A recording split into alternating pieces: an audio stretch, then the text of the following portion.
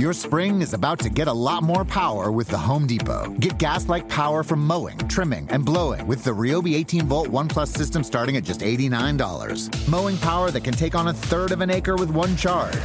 Trimming power with up to 2 hours of runtime. And blowing power with 110 miles per hour of clearing force. All on one interchangeable battery. Get cordless gas-like power for the entire lawn with the Ryobi 18-volt ONE+ system. Only at the Home Depot. How doers get more done. The sweet sound of sports you love from Sling. The collide of football pads. The squeak of shoes on a basketball court. The crack of the bat on a home run. The slice of skates cutting across the ice. But what about this one? That's the sound of all the sports you love, all at once. Starting at $40 a month. Experience it all live with Sling.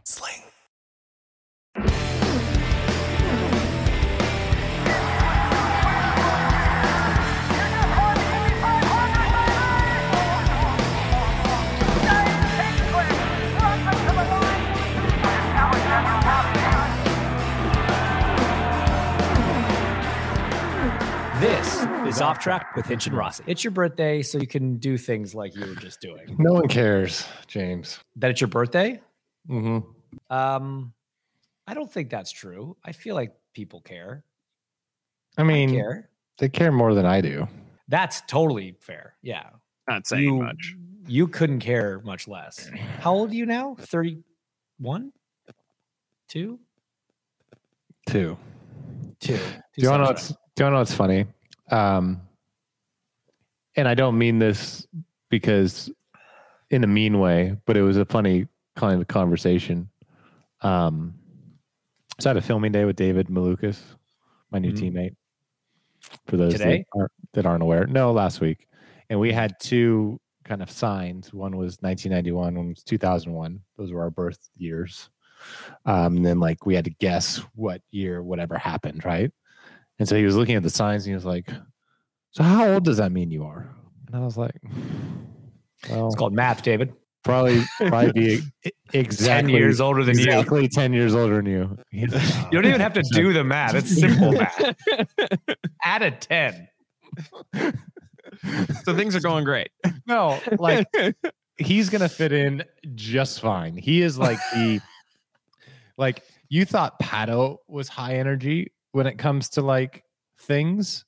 Yeah. You put David and like activities, games, challenges, and a camera, like social media wise, he is straight to the top. Like it is. He's the perfect addition.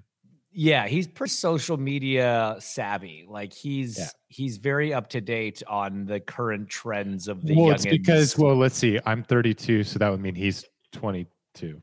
Well, hang on. So he was born in 2001. Yeah. So, I mean, like one of the things on top of just being up to date with all the trends and things the kids are doing is he's got a folder on his phone with like 500 memes that he's just saved up to use. He's the meme guy. And, on Twitter, that's kind of his jam. I interviewed him for the Java with James segment. It was really interesting. We're going to have him on the show soon, actually. Yeah. But you will learn. He's objectively like the nicest kid ever as well. Yes. He's just an insanely sweet human being. Yeah. But part of the reason you will come to learn for his high energy is he's like a full-on caffeine addict. Or so I guess he's a coffee addict is the way to put it. But it like got to the point where he was drinking so much, his doctor was like, you need to stop at like the age of 20. And when he stopped, he got full-blown withdrawal symptoms. Okay. So like he had a problem. Well, he was criticizing me for drinking Diet Coke. He was like, you are the only skinny person I know that drinks Diet Coke. And I was like, huh. I'm literally holding a Diet Coke. I'm the only skinny person I know that drinks Diet Coke too. You.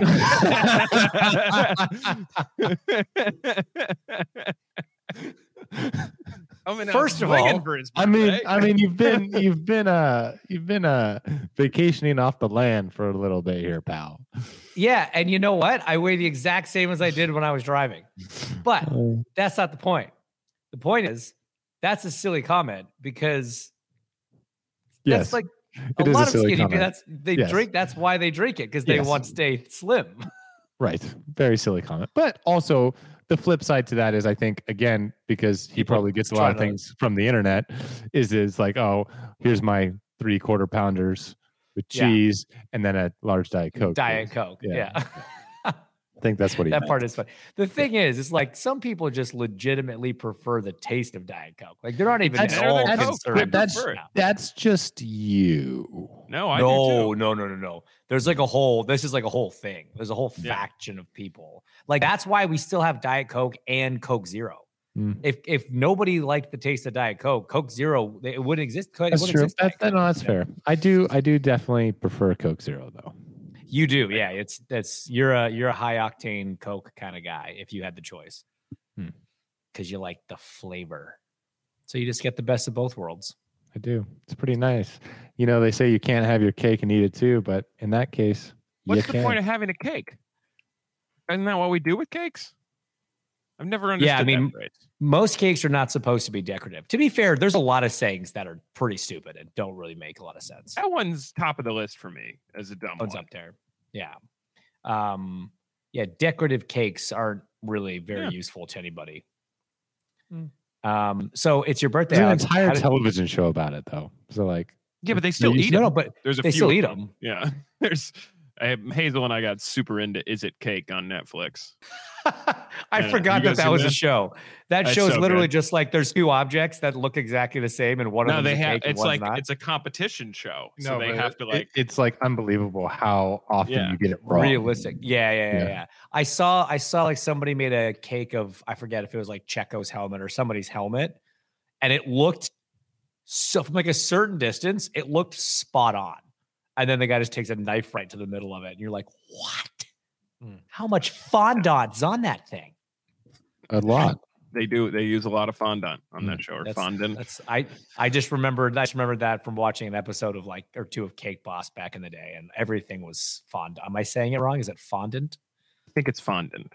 Fondant. Definitely not that. It's French. Fondant. All right, Sox, it's your birthday. How did you spend your birthday, bud? Well, I went to the gym this morning. Then I rode my bike. Then I was in the shop for 3 hours. And now I'm here with you. Nice. Yeah. Living it up. Yeah. Pretty wild. It's almost like it's just another day. Any plans tonight? You got a special dinner? I think we're going to order either pizza or Chinese food and watch football. So nice. Pretty wild. I mean, to be fair, it does sound like a great night. Yeah. I need Joe Burrow to not only play, but I need him to get 9 touchdowns. Are you into laying again? No, because you're pretty quiet on that group chat. I had to mute it because I kept getting notifications when I would drive, and Hazel would be like, "What is players?" So I had to mute notifications. So I don't ever see it. What did you say to that? I was like, "That's a grown-up word. Don't worry about it." What's so funny is when an adult sees this group chat that says players, they would assume it has to do with exchanging pictures of women. No, it's just talking about dudes and balls. That's hilarious. I had that also happen. A friend of mine changed, we had this group chat and they would keep changing the name to the most obnoxious thing ever because one of the friends was constantly in board meetings and stuff. And his phone would go off and it was just sitting on the table and it would just have these horrifically named group chats pop up. Wasn't that in our group on Snapchat? Well, I think, that one escalated real quick. That one went straight to pretty much as bad as it could be. Yes. And then just sort of died out. So just another typical Monday. I feel like we are all in kind of a state of detox before we retox. So we call it pre-tox. Pre-tox. This is the pre-tox phase. Good. Starting Thursday, we tox. Yeah, we're gonna tox a lot. I would kill for a beer right now because it's been a couple days, guys. It's been a few days. Well, it's your birthday, Alex, so you can tox if you want. Wait, it's been a few days of what? Not drinking while you were in Italy? No. Oh. Sorry, I was pivoting. You know how you say it's been a day when you had a day? It's been a few days. I'm not saying it's been a few days since that was a poorly worded sentence. I'm just saying it hasn't been a day. It has been a few days. Sure. For your boy. You are struggling right now to get this thought out. Well, this is a in his defense, you red-eyed, right? Yeah. You haven't let me explain why, Tim. So please do. His bed on his plane was slightly too narrow, and there was a little pebble underneath. First of all, the pebble was huge. Okay, and I don't know how it made it on the plane. Enough. The orange juice wasn't cold enough, and the champagne was a little flat. No. Okay, so when we left you, I was still luggageless in Italy, and I got to tell you, my bag showed up 7 days later. My bag showed up. I wrote what was a Canadian angry tweet to BA, and weirdly, coincidentally, an hour later, my bag showed up. I do think it was coincidence, but here's what's funny. So I had no information from the people. Like last time I talked to you, I've been emailing people, calling people. They had nothing for me. It was always bags coming, bags coming, bags coming. No information whatsoever. My air tag that I had in my luggage had been weirdly inconsistent. Like for a long time, it just was at Pisa. Then it was in some town south of Pisa. Then it was in some town north of Florence. Then it was south of Florence. So it was moving around. And then I checked it one morning and it was still south of Florence somewhere. And we had a day trip planned with the family. We were going to a little town. And I was like, yeah, I don't know. Like, I guess I have no idea if it's come or not. Someone needs to be here when it comes. It's like the closest it's been to the place we're staying, but it's still like 45, 50 minutes away. I'm sure it's just not coming again. Like, I don't know what to do. And then over breakfast, I checked again and it was now only 17 minutes away, but that had been updated 45 minutes before. So now I'm stuck with this conundrum because we're at the time where the family's supposed to be leaving to go to this day trip to one of the cities. But I'm like, well, 45 minutes ago, my bag was 17 minutes away. And 3 hours ago, it was an hour away. I was like, man, what are the chances it's actually coming? Do we risk it? Whatever. So I offered to just stay back. But my family was like, no, we'll wait it out for a little bit because it's probably close. Well, sure enough, like 15 minutes later, it shows up. Guy goes up the driveway. So if we had left at that time, so if I didn't have my air tag and didn't see that, we would have left because I'd have no idea because nobody called. I had no information and no one was there to receive the bag. So they would have taken it back. And who knows if I ever would have gotten it back at that point. But it was the whole time it was in the possession of a courier. So it wasn't ever that it got kidnapped and rummaged through. So you had all of your belongings. Well, that's good. All my stuff was there. Could have been way worse. It was good. So I just wore like 3 outfits a day for the next 3 days, just full Mariah Carey wardrobe change as often as possible. So it was good. So it's fine. Okay. So good. I got my luggage back. Life's good. Now I go to fly home. So hopefully on BA. Thank God it was not on BA. Well, so I flew 2 airlines. There's 3 legs and 3 different airlines. One was some Italian one I'd never heard of and can't pronounce. Then there was one that was Italia, which is Spanish. No, I can pronounce that one. Oh. It's like Vueling or something like that. Vueling. That's Spanish airline. Vueling. Oh, is it Spanish? Okay, that makes sense. Yeah. Right. Okay. So I flew that to Madrid from Florence. Yeah. Then I was on Iberia from Madrid to JFK. And then I was supposed to be American JFK to Indy. Yeah. I was going to have exactly 9 hours at my house,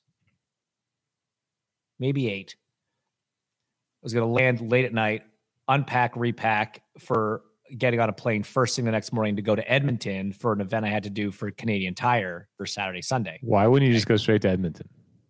Very hard to get from Florence to Edmonton in anything resembling an intelligent flight path. And so I was like, I'll just go home, have one night in my bed. Florence to Indy is a much more traveled route. Well, no, exactly. They're equally as bad, right? But at least I could get a day to change my luggage. At that point, I didn't realize I was going to have a week's worth of clean clothes. Whole 8 hours, yeah. Mm-hmm. I'd see the dogs at night in my own bed, whatever. Stop judging. So I just find it phenomenal that even after all this, you're still terrible at travel. No, dude, I did look at going straight there and it looked worse. Like it was going to be a 12-hour layover in like Montreal or something or Ottawa or something. So I was like, I'm not doing that. So go home for my 8 hours. Anyway, it doesn't matter, Alex, because what happened was my flight from Madrid to JFK was so delayed, I missed the flight from JFK to Indy, which was, of course, the last one of the night. And there was no other way to get to JFK or to get to Indy. So I now basically there was no reason to go back to Indy because I couldn't get back in time to catch my flight out to Edmonton. So now I had to cancel all my tickets and rebook new flights from JFK to Edmonton back to Indy.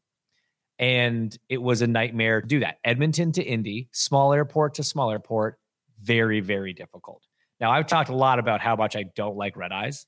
So I'm in JFK. It's like 10 o'clock. I'm like, I can't believe I'm here stuck in the situation. Sidebar, I stayed at the TWA hotel. That's how was that? Airport. That looks cool. It was awesome. It was so cool.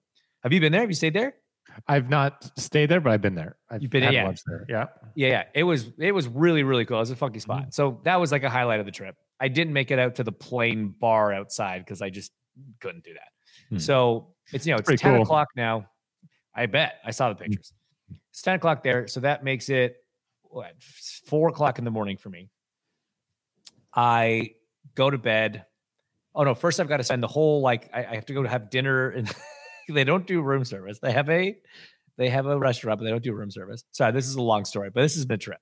So I was like, okay. So I take my laptop, I go down to the restaurant, I sit there by myself on my laptop trying to figure out flight plan to get from JFK to Edmonton and then get back from Edmonton to Indy.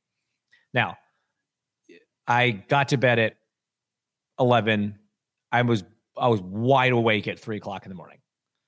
So I was on 4 hours of sleep. I was like, this sucks. After, traveling, I was like, this sucks, whatever. Okay. So I get to Edmonton. It was fine. It was JFK, Toronto, Edmonton. Perfect. Cool. Coming back. Okay. Now, this is going to sound like I don't know what I'm doing, but I promise you, this was the fastest way to get back to Indianapolis. Okay. The red eye out of Edmonton on Sunday night lands in Toronto at 5:30 in the morning. A flight from Toronto to Chicago at 8 o'clock in the morning. That's one ticket. The fastest way to get home from there was on a different airline and another full ticket to fly to Indy. So I need my connection to not be too tight because but I'm like, so originally I was like, you can just check in online and I can just walk straight to the gate. I'll be fine. But nay, because now I have a checked bag because I had to come straight from Italy and not just my carry-on. So I've got to land, collect my bag, have already checked in, go redrop off my bag, get to the right terminal, right gate, try to catch my flight back to Indy. Thank God it worked. I know O'Hare can be a nightmare sometimes, but I land in O'Hare, get my bag, get it checked in, good to go, made it home fine. But man, I was in JFK for one night. I was in Edmonton for one night. We also went out that night. I'm working off of, I then did a red eye last night.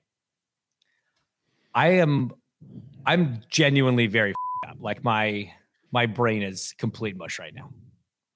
Well, your voice sounds like too. Yeah, no, because I've been talking to the conference. You look terrible.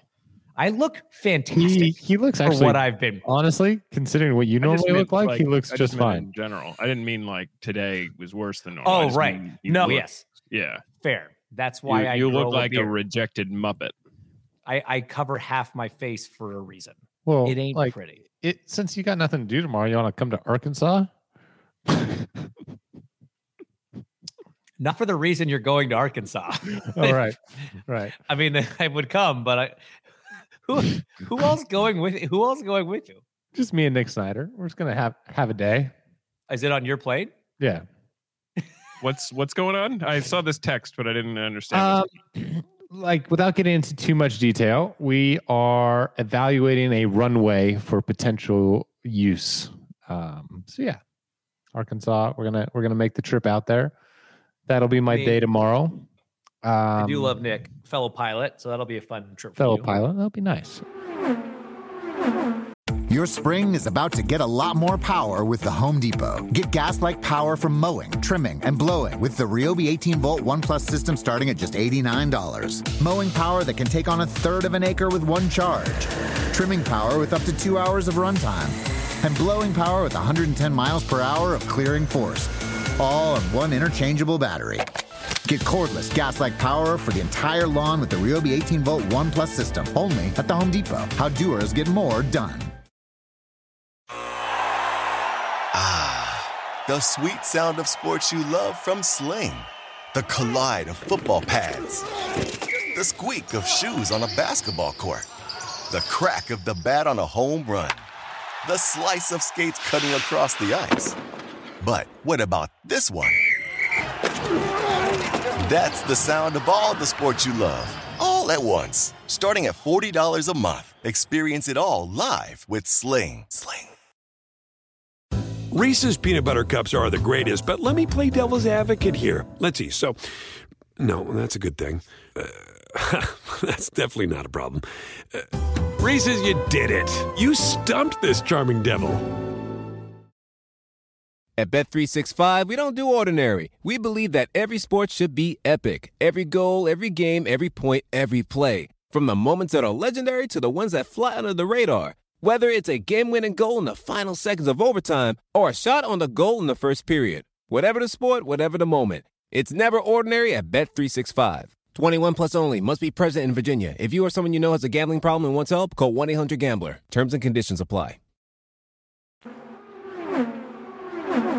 Okay, well, There was some racing. we should talk about current events. Do you want to start with F1 or the schedule? Let's start with F1 because I feel like we'll talk more about the schedule. So let's just burn through F1 and then we'll talk about the IndyCar schedule. Well, F1, not really much to report other than everything went back to how it should, which really raises a lot of questions about Singapore. Like, because, okay, fine that, Red Bull was, I guess, not good. I don't know why that track would be so ill-suited to them, but also like Max wasn't exceptionally clear of Sergio. So what's the conspiracy theory? Like what actually went on? Because so the conspiracy theory was because there was a new technical directive that came out right before, yes, right? I understand. Yep. But Horner, that was not Red the Bull, problem. they were adamant that has nothing to do with it. And I was skeptical. I was like, it probably does. And you guys have been bending the rules a little bit. Then you go to Suzuka, which is arguably the most downforce dependent track on the calendar. And I think it was the biggest gap of the year. It was the biggest qualifying gap since 2004. It was 0.6. It was Um, unbelievable. Okay. So what I have learned or garnered from reading stuff is their pre-race sim, because there was a track change, right? There's a pretty big track change. There was. Like to the layout at Singapore. Sector 3 became, it used to be like all first, second gear, hokey pokey, and then it became like pretty quick. But what's funny is based on what the Red Bull's good at, I would have thought that would have helped the Red Bull because it runs really stiff. It runs really low. It doesn't really like curbs and slower corners necessarily. So that was kind of the running theme, was that their base setup was just off and they were just never able to recover. And the nature of that track was never going to be great for them anyway. The gap to Sergio, if he's strong at one particular thing, it's street circuit. So maybe he's just naturally going to be a little closer to Max there. So yeah, it looked really weird on the day for like how much they're normally ahead to how far they were behind. It's like they finished second, right? Like they were bad. They didn't even make Q3. But what was crazy was that article. I forget who wrote it. But it was, he's done some stuff. Mark Glendenning wrote an article. Yeah. That was saying, had that final safety car not come out, which is the one where the Mercedes pitted and got new tires and everything, the rate at which Verstappen ultimately did close down, like he probably could have podiumed. Yes, that's not true. Saying he would have won, but he probably would have been third or fourth. Yeah, they got boned by that safety car for sure. They did a good strategy call in the first one by not coming in and getting track position, and he had a shot. He kind of did have a shot to win for a bit there, and then that safety car boned him. So anyway, you go to Suzuka with a point to prove. Man, did he prove it! Just unreal performance in qualifying. And then look, man, spectacular. But then credit where credit, like in that car, like it's so funny listening to him on the radio. He's like, man, that first sector was a lot of fun. It's like 4/10 up on the rest of the field just in the first sector, which is like arguably one of the coolest sectors of racetrack in the world. It is. Like It is the coolest. Yes. Yeah. I'm so jealous. I want to try that place so bad. But then, man, McLaren showing up to party in a big way. Oh, I mean, I think their turnaround from where they started preseason testing till even Silverstone, let's call it, I think has got to go down as one of the greatest comebacks in F1 history. Like, it's really, we know, like, look at what Mercedes is dealing with. Like, we know how difficult it is once you start down a path, like know where you're going wrong and improve it is one thing, but then to actually like be able to translate that to track results is a whole nother ball game. And they're not even using their own wind tunnel yet. Like, they're still on the Cologne Toyota program, and having to deal with like all that logistical BS. Like, I think they're going to be really good here pretty soon. Yeah, if I was them, I'd be like concerned to go to the new tunnel. I'd be like, you know what? I'm gonna rent that one out to other teams, and we'll just keep using this one because it's working. Yeah. You know, if it ain't broke, don't fix it. But yeah, it's such a good point, man. Because you look at like Mercedes, right? With everything that they've done in the last decade and all the resources they have and whatever, the infrastructure, all that stuff, started as the 3rd to 4th best team. And throughout the season, there's been races where they're the 2nd best car, but not even consistently that. McLaren genuinely went from the worst car, the slowest car in preseason testing that also couldn't even finish the stint because the brakes were catching on fire, to like outright dominantly the 2nd quickest team at 4 of the last 5 races. Arguably not even the 2nd quickest team. Like, hadn't Max not been there, Lando and Oscar would win races. Yo, absolutely. Absolutely. Like it's great. They're only 2nd to Max Red Bull. Because they're beating Sergio Red Bull. Right. Exactly. Yeah. Exactly. So it's really impressive, man. And I've been super impressed with Piastri. Like, that was an amazing, and it's like, for me, with him, it's like it's the progression over the weekend, right? He's never been to Suzuka, and he starts off at P1 and he's 4/10 behind Lando. And then P2, he's 2/10 behind Lando. P3, he's like a couple hundreds behind Lando. And qualifying, it's like neck and neck through Q1, Q2, and he gets him in Q3 by like a couple thousandths or whatever. Like, just seeing a driver methodically improve throughout the weekend at a new track like that, super impressive. Lost the place off the start, started from the worst side of the racetrack. Lando got a great start, had a great move at the start, and that was kind of the race, right? Like, we were watching and we made the joke, the first lap ended and we're like, that's your top 5. And I think maybe the Mercedes swapped or something. So I was off by 1. No, top 5 was the same as they started. Yeah. So not the most exciting race behind in that sense. The Mercedes guys went after each other pretty hard, though. There was a couple close moments that were, it was great racing. Yeah. Down in Spoon, then down in the first turn, Hamilton like giving him a little, a little swing in. Beat him on wheel, man. Yeah. I don't think they were happy with each other after the race.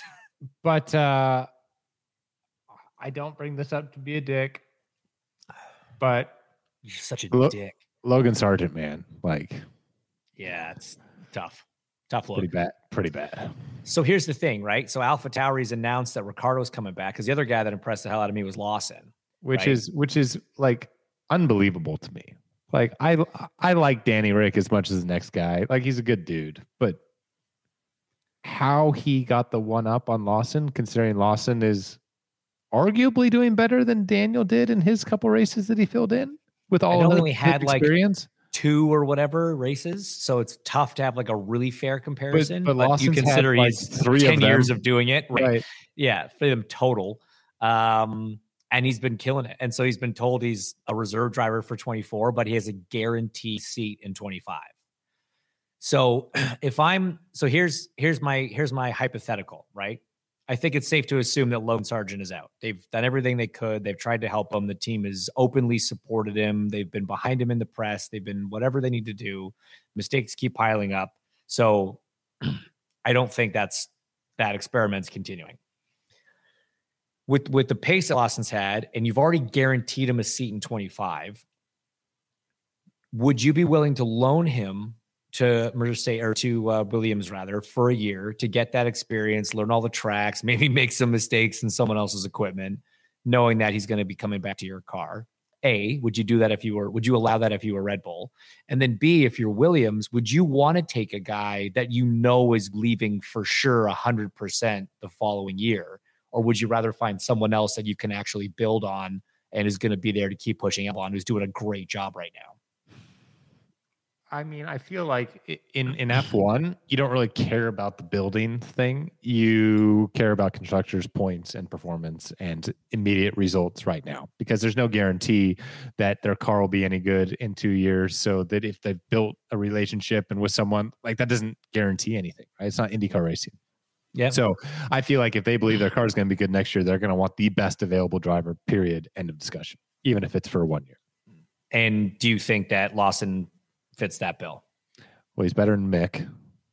Yeah. I don't know who else is really floating around. I think Dragovich is the other one. Yeah. No, I think Lawson's better than those two. So yeah. There you go.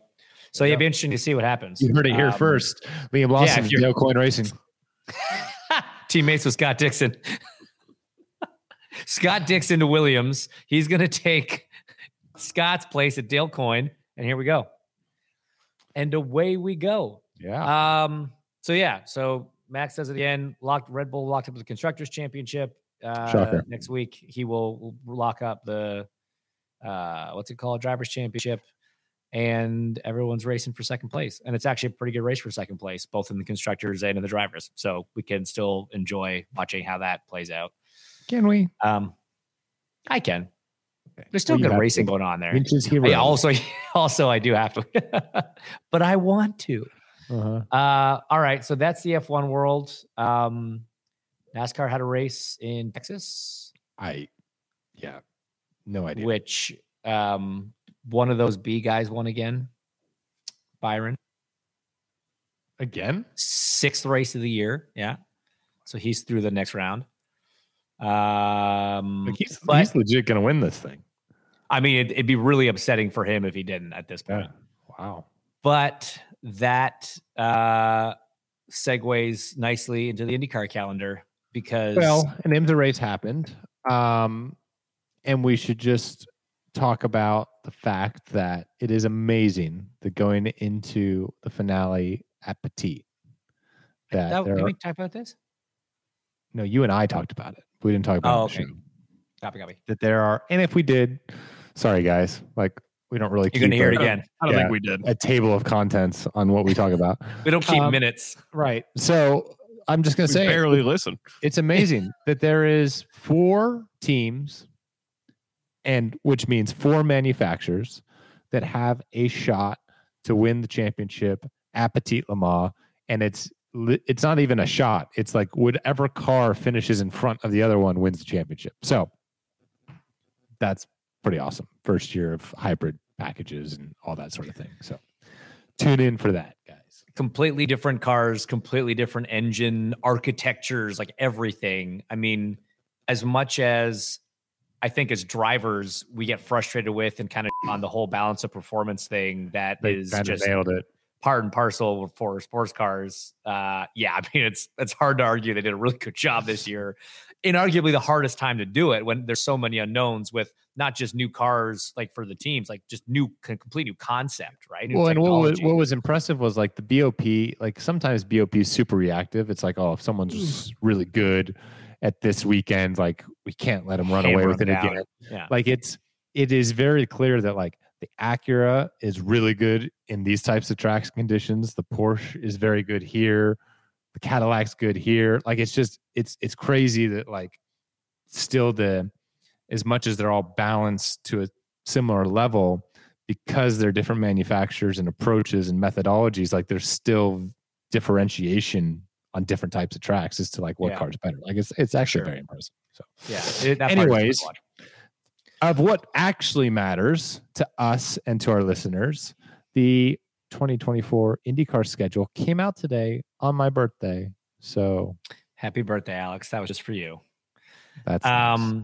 But yes, the Texas segues because Texas Motor Speedway is not on the 2024 calendar, which I think is probably the biggest talking point. We'll get to some of the other ones, but I've just been reading up on comments online and stuff. There are a lot of opinions about Texas not being on the schedule.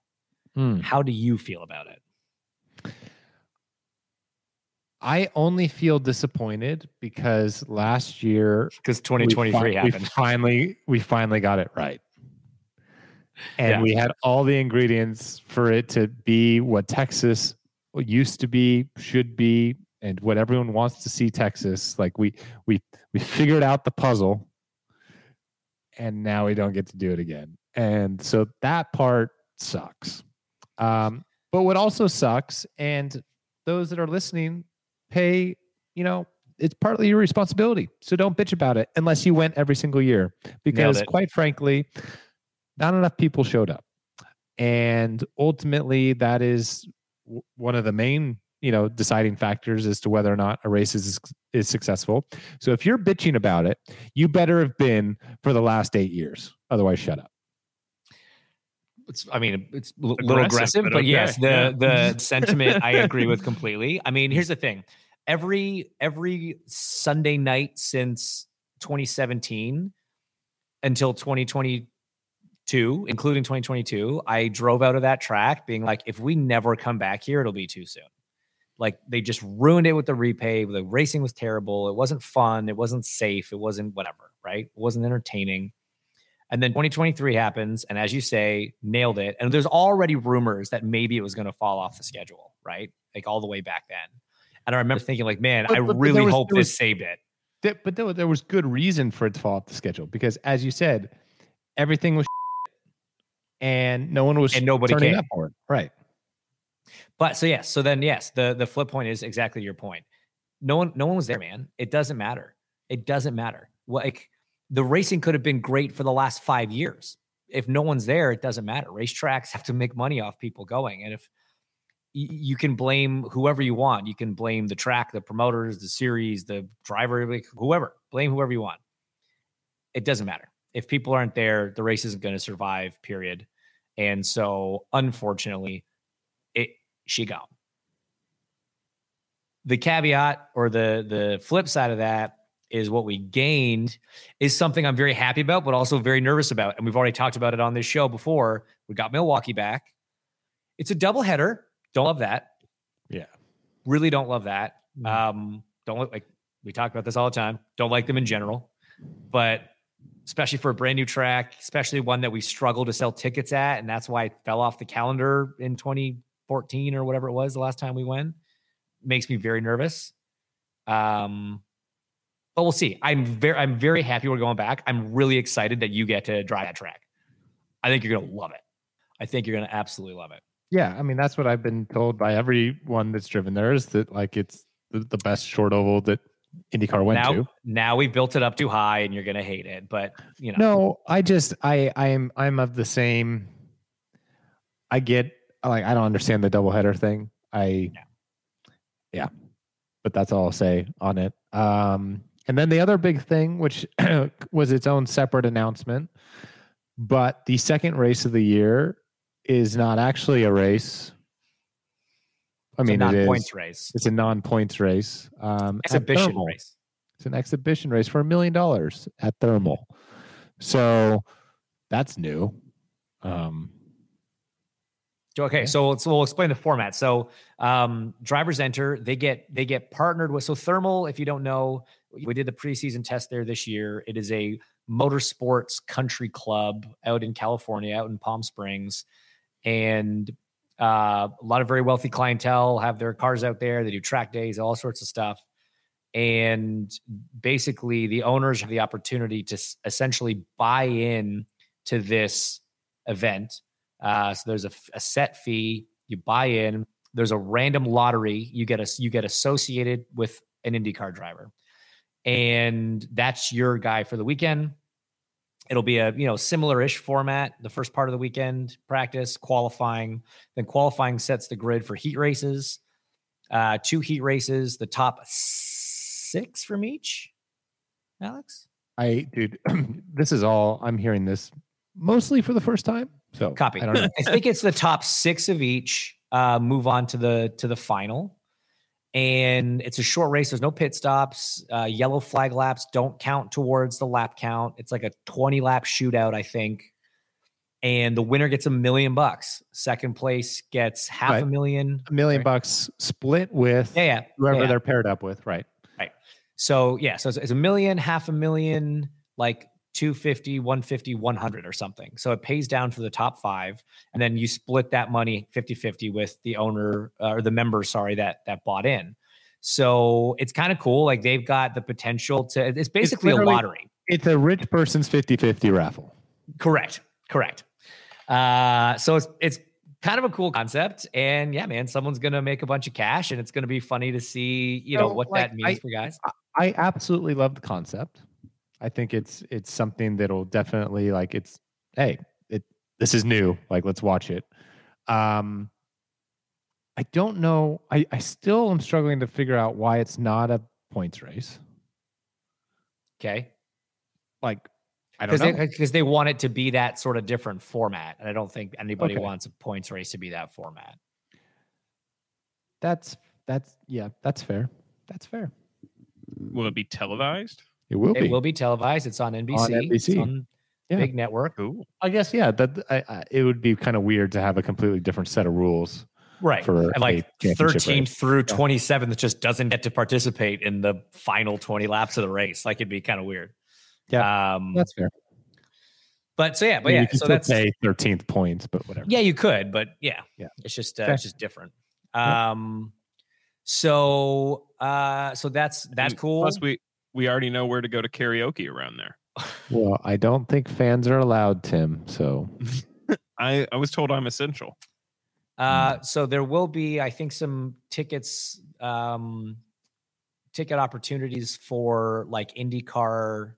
The fan club members, I think, are going to maybe just be very limited fan access, but there will be some for the fan members or the fan club members. So watch out for that. Laguna has moved to June in Nashville, as we already knew was going to be the finale. So that's cool.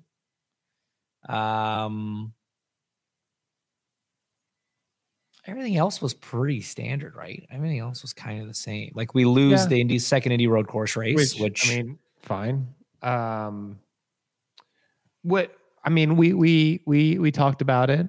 It's a little bit sad to see the NASCAR Indy combo. That's forget Indy GP, but like, I would have loved if we could have like snuck into Chicago or the Roval. The Roval, or even Texas. Like, it would have been like, I think that was such a cool ticket for people to be able to buy. And, we talked about why it came to be. It was born out of a necessity for both championships during COVID.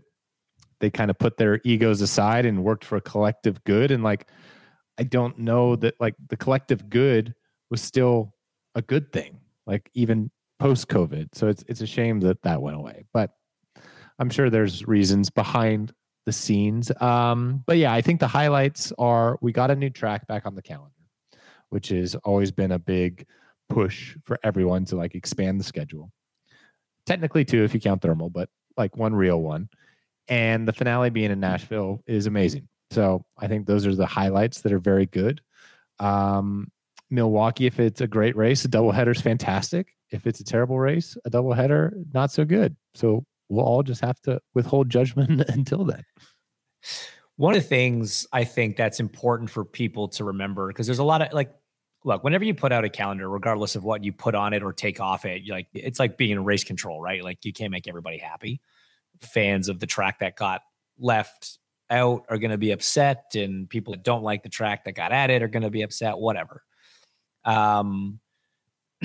There are, I think we have double headers because we have to be really specific about where we go, right? Like, we can't just throw a race in any city because they've got a racetrack. There's so many factors to consider, and fans love, and I've done it. I love throwing out tracks I think we should go race at, but it's not just that simple.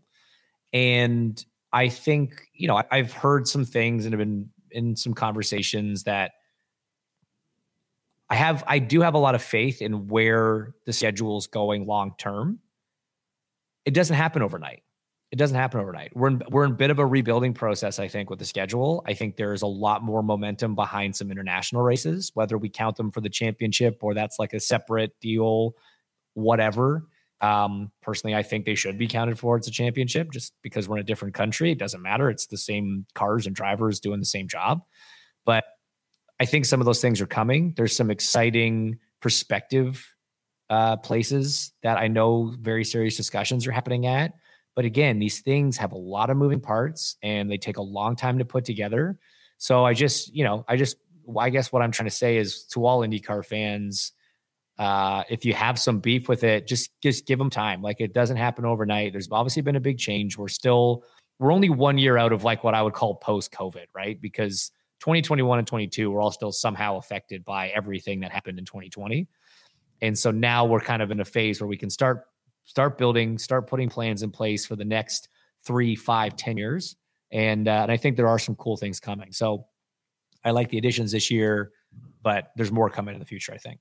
Well, and the other thing to keep in mind is like there's only so many, short track ovals out there that Joseph can win at. So like,